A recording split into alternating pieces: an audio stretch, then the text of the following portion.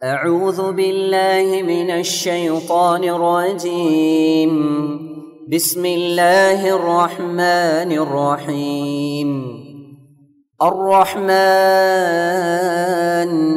علم القرآن خلق الإنسان علمه البيان. அஸ்ஸலாமு அலைக்கும் வரஹ்மத்துல்லாஹி வபரகாத்துஹு. நாம் நம்முடைய வீடுகளிலே வசிக்கின்றோம் என்று சொன்னால் அந்த வீடுகளுக்குண்டான இலக்கணமாக நாம் என்ன விளங்கி வைத்திருக்கின்றோம் என்று சொன்னால், ஒரு வீட்டிற்கு சமையலறை முக்கியம், படுக்கை அறை முக்கியம், கழிவறை முக்கியம், ஒரு ஹால் முக்கியம். இதெல்லாம் இருந்தது என்று சொன்னால் அது வீடாகிவிடும். கூடுதலாக சொன்னால் வாசல் இருக்கணும், ஜன்னல் இருக்கணும், ஏசி இருக்கணும், வாஷிங் மிஷின் இருக்கணும், ஃப்ரிட்ஜ் இருக்கணும். இந்த மாதிரி சாதனங்கள் இருந்தால் அது வீடு என்கின்ற ஒரு முழுமைத்துவத்தை அது அடைந்துவிடும். இப்படிங்கிற மாதிரி நாம் சில இலக்கணங்களை வகுத்து வச்சிருக்கிறோம். ஆனால் அல்லாஹு தாலா வீடு குறித்து சொல்லக்கூடிய இலக்கணம் என்ன? ஒரு வீடு என்று சொன்னால் அந்த வீட்டிலே நிம்மதி இருக்க வேண்டும், அமைதி இருக்க வேண்டும் என்று ரப்புல் ஆலமீன் சொல்லி காட்டுகின்றார். நாம் மேற்சொன்ன விஷயங்களிலே கூடுதல் குறைவு இருக்கலாம். ஒரு வீட்டில் கட்டிலில் பாய் இருக்கலாம், ஜன்னல் பெருசாக இல்லாமல் சின்னதாக இருக்கலாம், அல்லது அவங்க படுக்கிற இடத்துலையே சமையல் செய்து கொண்டு ஒரு ஒண்டி குடுத்தனமாக இருக்கலாம். எப்படி இருந்தாலும் அது வீடுன்ற அந்தஸ்தை ஏதோ ஒரு கட்டத்தில் அடைஞ்சிரும். ஆனால் ரப்புல் ஆலமீன் சொல்லக்கூடிய இந்த இலக்கணம் இருக்குல்ல, உங்களுடைய வீடுகளை நாம் அமைதி அளிக்கக்கூடியதாக ஆக்கவில்லையா? நல்லா கேட்கலாம். வீடு என்று சொன்னாலே அதுக்கு பேர் என்ன? அமைதி இருக்கணும், சக்கீனத் இருக்கணும். அதில் வெளியே அலைந்து திரிந்து செல்லக்கூடிய ஒருவன் தன்னுடைய வீட்டுக்கு போனால் அமைதி கிடைக்கும், நிம்மதி கிடைக்கும் என்று தான் அவன் என்ன செய்கிறான்? வீட்டுக்கே போகிறான். ஆதமிலிருந்து அவருடைய மனைவியை படைக்கக்கூடிய அந்த ஒரு சந்தர்ப்பத்தில் அந்த நோக்கத்தை ரப்புல் ஆலமீன் சொல்லி காட்டுகின்றான். அவர் ஆதம் அமைதி பெறுவதற்காக அவரிலிருந்து அவருடைய மனைவியை படைத்ததாக அல்லாஹ் சொல்லி காட்டுறான். இப்படி ஒவ்வொன்றுக்கும் நோக்கம் இருக்குது. அப்போ அந்த வீடு என்று சொன்னால் அதனுடைய நோக்கமே, மைய கருவே எதை நோக்கி இருக்கின்றது என்று சொன்னால் அங்கே நிம்மதியும் அமைதியும் தவழ வேண்டும். ஆனால் இன்றைக்கி இருக்கக்கூடிய சூழல்களை நீங்கள் எடுத்து பார்த்தால், உலகம் முழுவதும் எடுத்துக்கொண்டாலும் சரி அல்லது நம்மளே எடுத்துக்கொண்டாலும் சரி, பல வீடுகளிலே இன்றைக்கு கணவனுக்கும் மனைவிக்கும் பிரச்சனை, மாமனாருக்கும் மாமியாருக்கும் பிரச்சனை, மாமியாருக்கும் மருமகளுக்கும் பிரச்சனை, அண்ணனுக்கும் தம்பிக்கும் பிரச்சனை என்று அந்த வீட்டுக்குள்ளே என்ன செய்யுதுன்னா ஒரு பெரிய போர்க்களமாக இன்றைக்கு வீடுகள் மாறிவிட்ட காட்சியை பார்க்குறோம். அது இப்படி வேணால் பிரிக்கலாம். டெய்லி சண்டை நடக்கிற வீடு, வார வாரம் சண்டை நடக்கிற வீடு, மாதத்துக்கு ஒருக்கா சண்டை நடக்கிற வீடுன்னு பிரிச்சுக்கலாமே ஒழிய, சண்டையே இல்லைப்பா எங்கள் வீட்டில் சமாதான கொடி பறந்துக்கிட்டே இருக்கும் அப்படின்னு வீடுகளை பார்ப்பது அரிதாயிருச்சு. அப்படி இருந்தால் ரொம்ப சந்தோஷம். அதைத்தான் அல்லாஹ் வீடுங்கிறான். வீட்டிலே அமைதி நிம்மதி எங்கே தவழ்ந்து கொண்டிருக்கின்றதோ அதைத்தான் அல்லாஹ் வீடு என்று சொல்லி காட்டுகின்றான். அப்போ இன்றைக்கு பெருவாரியான வீடுகளிலே சண்டைகளும் சச்சரவுகளும் பெருகி போயிருக்கின்றது என்று சொன்னால், அந்த சண்டைகளிலே ரொம்ப பிரதானமான சண்டை மாமியார் மருமக சண்டை தான். டாப் 1 ரேங்கில் வைக்கிறதா இருந்தால் யாருக்கும் இப்போ மேட்ச் நடக்கும்போது இந்தியா பாகிஸ்தான் மேட்ச்லாம் கொஞ்சம் உன்னிப்பாக பார்ப்பாங்கல்ல, அந்த மாதிரி சண்டைகளிலேயே அங்கே வீட்டுக்குள்ளே நடக்கக்கூடிய பிரச்சனைகளிலே ரொம்ப முக்கியத்துவம் வாய்ந்த சண்டையாக இன்றைக்கு எது பார்க்கப்படக்கூடிய சூழல் உருவாயிருச்சுன்னா மாமியார் மருமக பிரச்சனை தான். மற்ற பிரச்சனைகள் இருக்குது, இது கொஞ்சம் அதிகமாக ரேஷியோ அடிப்படையில் ரொம்ப அதிகமாகவும் ரொம்ப முக்கியத்துவம் வாய்ந்த ஒன்றாகவும் மாறிடுச்சு. இந்த மாமியாருக்கும் மருமகளுக்கும் இடையில பிரச்சனை நடப்பதற்கான காரணம் என்ன? என்ன காரணத்தால் இவங்க 2 பேருக்கும் ஆக மாட்டேங்குது? அந்த பிரச்சனையை தீர்ப்பதற்கான வழி என்ன? அன்பார்ந்த சகோதரர்களே, மாமியார் மருமகளுக்கு மட்டும் இல்லை, எந்த ஒரு இருவருக்கும் இடையிலே ஏற்படக்கூடிய பிரச்சனைக்கு காரணம் புரிந்துணர்வு பிரச்சனை தான். அவங்க இவங்கள விளங்கிக்காமல் இவங்க அவங்கள விளங்கிக்காமல் போனார்கள் என்று சொன்னாக்கா கண்டிப்பாக அதில் மனஸ்தாபங்கள் பிரச்சனைகள் ஏற்படத்தான் செய்யும். ஒரு மாமியார் என்பவர் அவர் திருமணத்துக்கு முன்னால் திருமணத்துக்கு பின்னால் 2 விதமான ஒரு மனநிலையை அவர்கள் அடைகின்றார்கள். தன்னுடைய மகனுக்கு கல்யாணம் செய்து வைப்பதற்கு முன்னால் அவருடைய மனநிலை எப்படி இருக்கும் என்று சொன்னால், தன்னுடைய மகன் தன்னை பார்த்துக்கிறான் அப்படிங்கிற ஒரு திருப்தி அடைந்த நிலையில், சந்தேகமற்ற நிலையில் அவர்கள் இருப்பார்கள். என்றைக்கு கல்யாணம் செய்து வச்சு அந்த வீட்டுக்கு ஒரு மருமக வராங்களோ அவருடைய உள்ளத்தில் முதல்ல ஒரு சந்தேக புயல் அடிக்க ஆரம்பிச்சிடும். சைத்தான் அப்படி போட்டுருவான். இந்த மாமியார் அந்த மாமியார் இல்லை, எல்லா மாமியார்களுக்கும் இந்த மாதிரியான குழப்பங்கள் ஏற்படுவது ஒரு இயல்பாக இருக்குது. அது ஒரு அன்பினுடைய வெளிப்பாடாக கூட இருக்கலாம். பொசசிவ்னஸ்ன்னு சொல்லுவாங்க ஆங்கிலத்தில். தனக்கு உரிய ஒன்றை யாரும் தட்டி பறித்துவிடக்கூடாது, அது தனக்குரியதாக மட்டும்தான் இருக்க வேண்டும் என்பதில் காட்டுகின்ற அந்த அக்கறை, அதீத அக்கறை, அது பயமாக மாறி அந்த பயத்தில் அவங்க செய்யக்கூடிய நடவடிக்கைகள் தான் பெரிய பிரச்சனைக்கு காரணமாக அமையுது.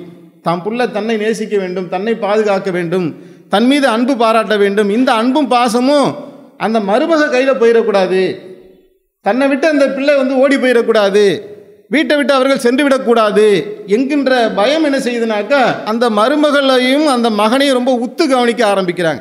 அதற்கு முன்னாடி வரைக்கும் சாதாரணமாக இருந்த அவர்கள் ஒவ்வொரு நிகழ்வையும் இதை தொட்டு கவனிக்க ஆரம்பிக்கின்றார்கள். ரெண்டாவது என்னன்னு சொன்னால், திருமணம் செய்து கொடுக்கக்கூடிய அந்த வீடுகளில் பல வீடுகளில் நல்ல விஷயங்களை சொல்லி கொடுத்து அனுப்புவாங்க. கணவரை நல்லா மதித்து நடமா, அவங்க மாமியாருக்கு குடும்பத்தார்களுக்கு பணிவிடை செய்ய, இப்படிங்கிற நல்ல விஷயங்களை சொல்லுவாங்க.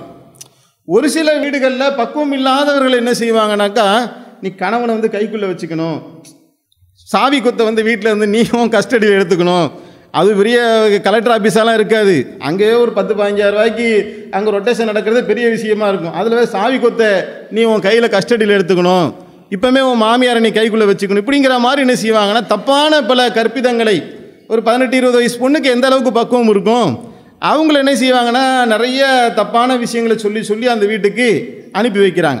ஒரு சில இடங்களில், எல்லா இடத்துலையும் இல்லை. இதுவும் ஒரு பிரச்சனைக்கு ஒரு காரணமாக அமையுது. மூணாவது என்னன்னு சொன்னால், கெட்டி கொடுத்த அந்த பிள்ளையை அது ஒரு ஆம்பளை பிள்ளை நம்ம வீட்டில் என்ன செய்யும், அவன் கெட்டி கொடுத்த அந்த வீட்டிலே அவன் வசிச்சுக்கிட்டு இருப்பான். பொம்பளை பிள்ளையை பற்றி பொதுவாக என்ன சொல்லுவாங்கன்னா, அது அடுத்த வீட்டு பிள்ளைம்பாங்க. கெட்டி கொடுத்தாச்சுன்னா இன்னொரு குடும்பத்தில் போய் எல்லாமும் அப்படி தான் படைச்சிருக்கான். அல்லாவே எப்படி ஆகியிருக்கான பெண்களை பொறுத்த வரையிலும் ஒரு குறிப்பிட்ட காலகட்டத்துக்கு அப்புறம் இன்னொருவரை திருமணம் செய்து கொண்டு அந்த குடும்பம் தன்னுடைய வாழ்க்கை என்று அவர்கள் மெர்ஜாகக்கூடிய அளவுக்கு அல்லாஹ் ஆக்கியிருக்கான். 18-20 வருடங்களாக ஒருவங்க பெத்தெடுத்து வளர்த்தாலும் கூட திருமணத்துக்கு பின்னால் தன்னுடைய கணவன் தான் பெருசு என்று வாழக்கூடிய ஒரு மனநிலையை அல்லாஹ் என்ன செய்கிறான், உருவாக்குறான். ஆனால் அதை உடைக்கக்கூடிய வேலையை சில பெற்றோர்களே சில வீடுகளில் என்ன செய்வாங்கன்னா, உனக்கு எதுவும் பிரச்சனைனா நான் தான் குரல் கொடுப்பேன், என் வீட்டு வாசல் திறந்தே இருக்குது, எப்போ வேணாலும் நீ என் வீட்டுக்கு வந்துடலாம், இப்படிங்கிற மாதிரி என்ன செய்வாங்கன்னா அப்படியே பட்டு கம்பளத்தை விரிச்சே வச்சுருப்பாங்க. அப்போ அவங்களுக்கு தன்னுடைய கணவன் தன்னுடைய குடும்பம் அவங்கள தான் நம்ம கவனிக்கணும் பார்க்கணும் அப்படிங்கிற எண்ணத்தை சிதைக்கக்கூடிய வகையில் சில பெண்ணுடைய குடும்பத்தாருடைய சூழல்கள் அமைந்து விடுவதை பார்க்கணும். இதுவும் ஒரு பிரச்சனைக்கு காரணமாக அமைந்து விடுகின்றது.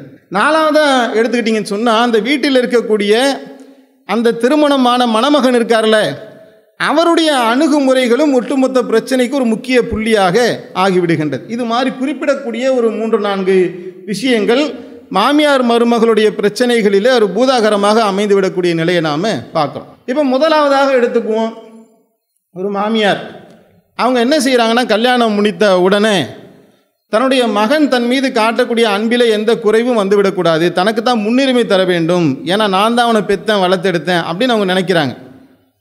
ஆனால் கல்யாணம் முடிஞ்ச உடனே என்ன நடக்குது என்று சொன்னால், வழக்கமாக அந்த பையன் வெளியிலேருந்து ஏதாவது வாங்கிட்டு அம்மா கையில் கொடுப்பான். அம்மா கையில் கொடுத்தா, அம்மா இந்த பழத்தை நீங்கள் தங்கச்சிங்களுக்கு கொடுங்க, நீங்கள் சாப்பிடுங்க, இந்த உங்களுக்கு ஸ்வீட் வாங்கிட்டு வந்திருக்கேன், இதை நீங்கள் பாருங்கள், இந்த துணி எடுத்துகிட்டு வந்தேன், இதை நீங்கள் தங்கச்சி இப்படி சொல்லுவாப்புல. ஆனால் ஒரு கல்யாணம் முடிந்ததுக்கு பின்னால் சிலர் என்ன செய்கிறாங்கன்னா, ஆர்வ மிகுதியில் அவங்க தான் கவனிக்க ஆரம்பிச்சிட்டாங்களே, இப்போ ரொம்ப ஃபோக்கஸ்டாக பார்க்குறாங்க. இவனுக்கு கல்யாணம் முடித்த உடனே தாயார் என்னத்தான் நமக்கு தேனும் பாலுமாக கொடுத்து வளர்த்தாலும் மனைவி என்கின்ற ஒன்றில் அல்லாஹ் கொடுத்துருக்க ஈர்ப்பு இருக்குல்ல, அது உலகத்தில் யாராலும் கொடுக்க முடியாது. அது தனித்துவமான ஒரு ஈர்ப்பு, ஒரு தேவையை அல்லாஹ் வச்சிருக்கிறான். அதை கண்ட பின்னால் காணாத ஒன்றை கண்ட அவனுடைய உள்ளம் என்ன செய்யுதுனாக்கா, உலகத்தில் இதுதான் சிறந்த ஒன்று அப்படின்னு அவனுக்கு அந்த நேரத்தில் நினைக்க தோணுது. ஒரு 3 மாதங்கள் 4 மாதம் ஒரு கணக்கு இருக்குது. அதில் எல்லாத்தையும் விட, உலகத்தில் இருக்கக்கூடிய எல்லாத்தையும் விட இந்த மனைவிடத்தில் இருக்கக்கூடிய ஒன்று மிகச் சிறந்தது அப்படிங்கிற ஒரு மாய தோற்றம் என்ன செய்யுதுனாக்கா அவனுக்குள்ளே உருவாகுது. அப்படி என்ன ஆகுறான், தன்னுடைய தாய்கிட்ட கொண்டு போய் கொடுக்க வேண்டிய அந்த வழக்கமாக செய்து கொண்டிருந்த வேலைகளில் பிரிக்கிறான். அப்படியே ஒரு துணி வாங்கிட்டு வந்தால் பொண்டாட்டிகிட்ட கொண்டு போய் கொடுத்துறது, ஒரு ஸ்வீட் வாங்கிட்டு வந்தால் அதை மனைவிட்ட கொண்டு போய் கொடுக்கறது, இந்த மாதிரியான வேலைகளை செய்து கொண்டிருக்கக்கூடிய நேரத்தில் இதை தாயார் கவனிப்பாங்க.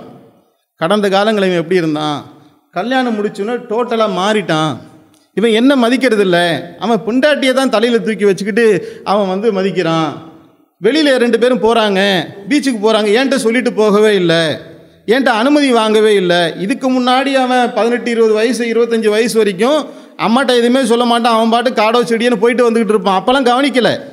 இப்போ உத்து கவனிக்கிறாங்க. இப்போ போனாங்க, அந்த பொண்டாட்டியும் புருஷனை என்கிட்ட அனுமதி வாங்கவே இல்லை, அப்போ எனக்கு இந்த வீட்டில் மரியாதை இல்லை, நான் செல்லா காசாயிட்டேன், நான் ஒன்றுக்கும் உதவாதவளாக ஆகிவிட்டேன் என்று அவர்கள் என்ன செய்கிறாங்க, உள்ளுக்குள்ளே புழுங்கி ஒரு கட்டத்தில் ஒரு முடிவு எடுக்கிறாங்க. இதுக்கெல்லாம் காரணம் இவ தான். என் பிள்ளை இப்படி ஆனதுக்கு யார் காரணம்?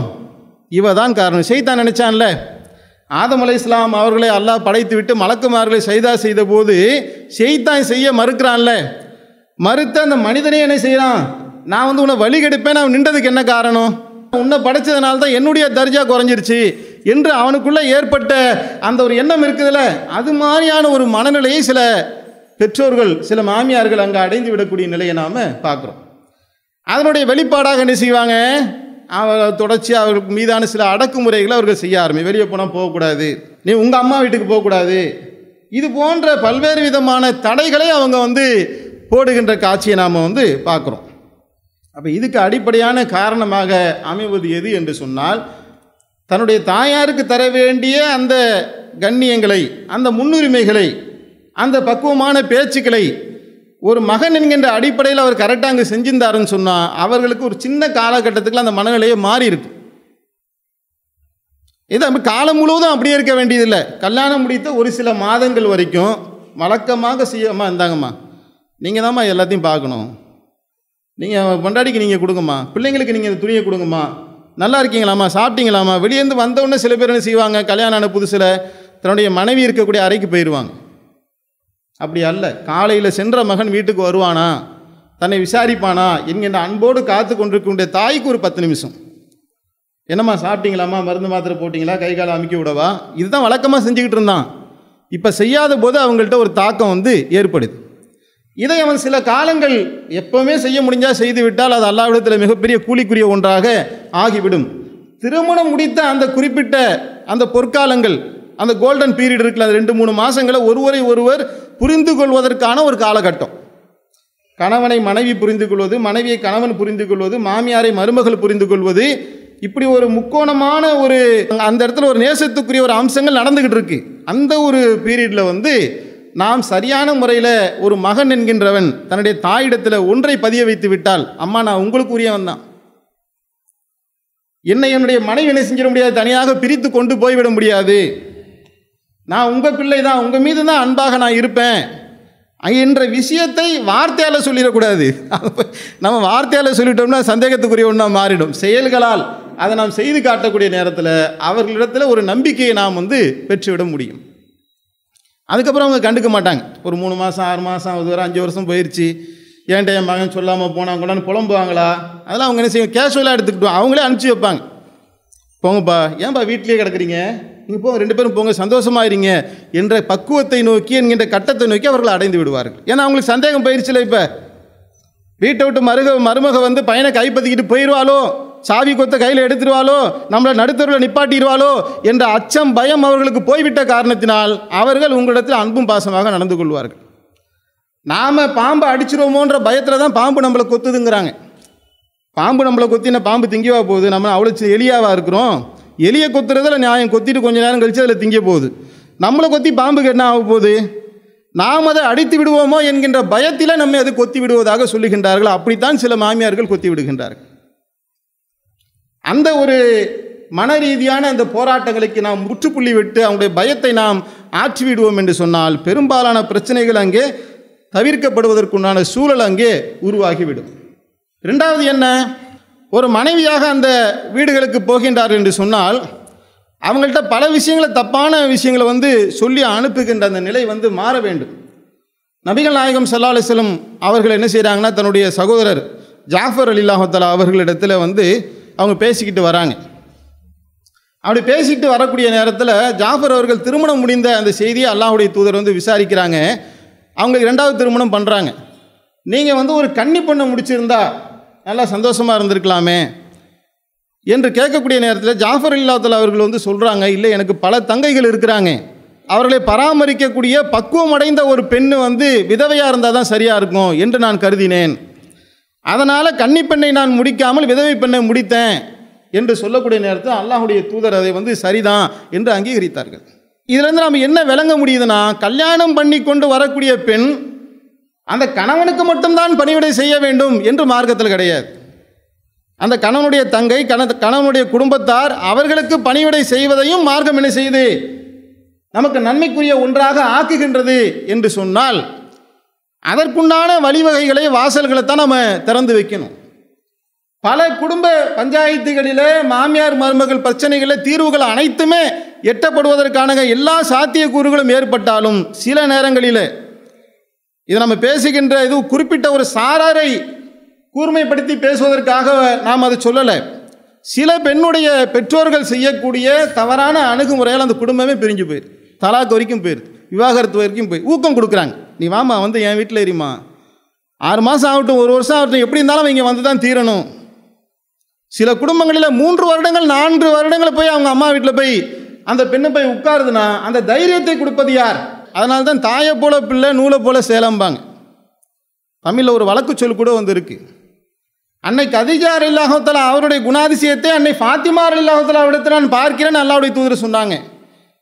ஃபாத்திமா அவர்களை பார்க்கும்போதெல்லாம் அல்லாஹ்வுடைய தூதருக்கு கதீஜா அம்மையாருடைய ஞாபகம் வரும். ஏன்னா அவங்களுடைய அனைத்து கேரக்டர்களும் இவங்கள்ட்ட இருக்கிறத அல்லாஹ்வுடைய தூதர் பார்த்தாங்க. கணவன் மனைவியோடு சேர்ந்து வாழ்வதற்குண்டான அறிவுரைகளை ஆலோசனைகளை பக்குவமாக சொல்லக்கூடியவர்களா பக்குவமற்றவர்களா, இதெல்லாம் இந்த மாமியார் மருமக பிரச்சனைகளும் முக்கியமான ஒரு இடத்தை அடையக்கூடிய ஒன்றாக இருப்பதை நாம் பார்க்குறோம்.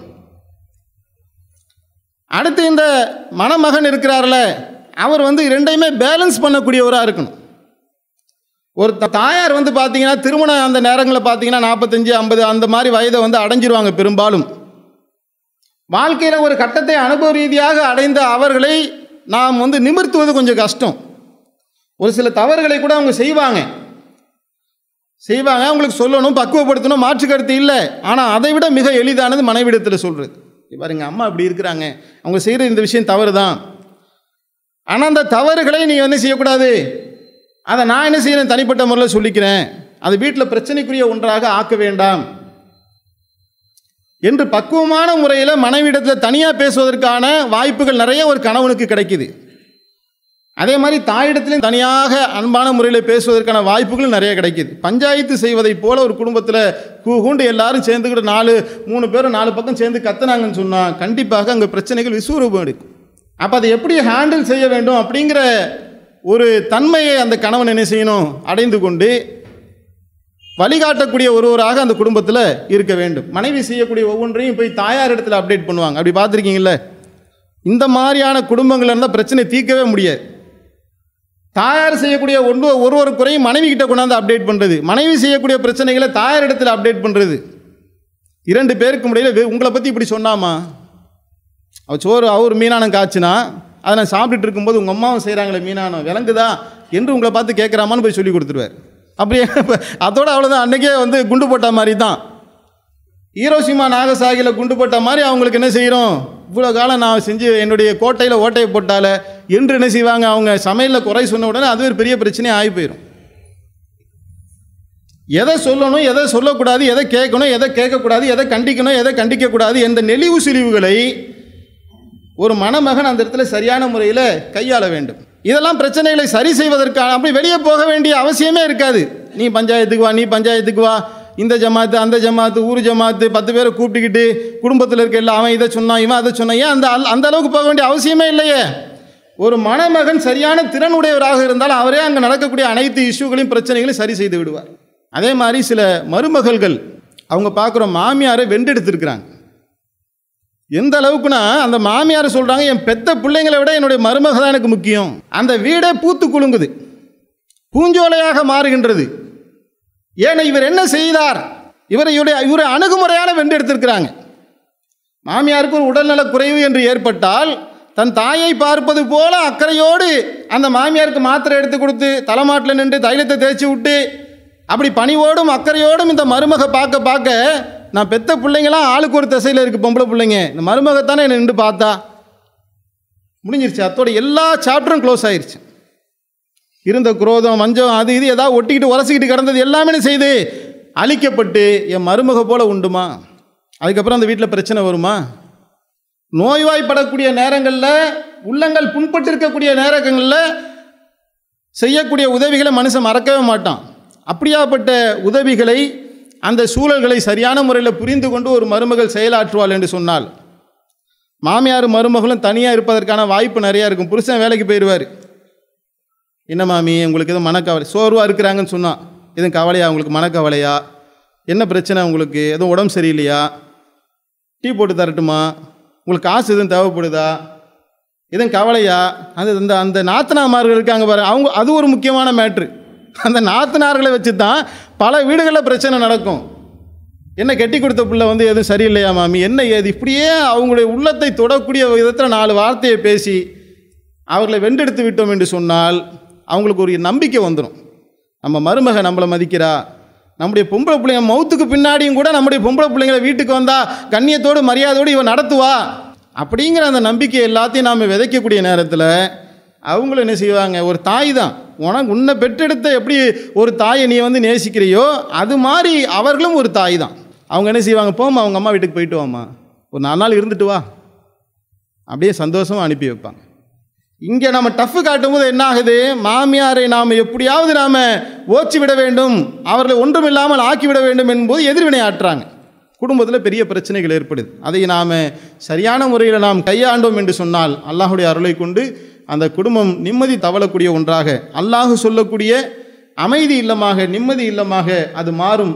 இந்த ஒன்று இல்லாத காரணத்தினால் பல குடும்பங்கள், பல இஸ்லாமிய குடும்பங்கள் தட்டு தடுமாறக்கூடிய நிலைமைகளை நாம் பார்க்குறோம். அல்லாஹுடைய அந்த வார்த்தைகளை கை கொண்டு அமைதியோடு நிம்மதியோடு வாழக்கூடிய நன்மக்களாக அல்லாஹு தாலா உங்களையும் என்னையும் ஆக்கி அருள் புரிவானாக. வாஹிரதுவானா அனில் ஹம்துலில்லாஹி ரப்பில் ஆலமீன்.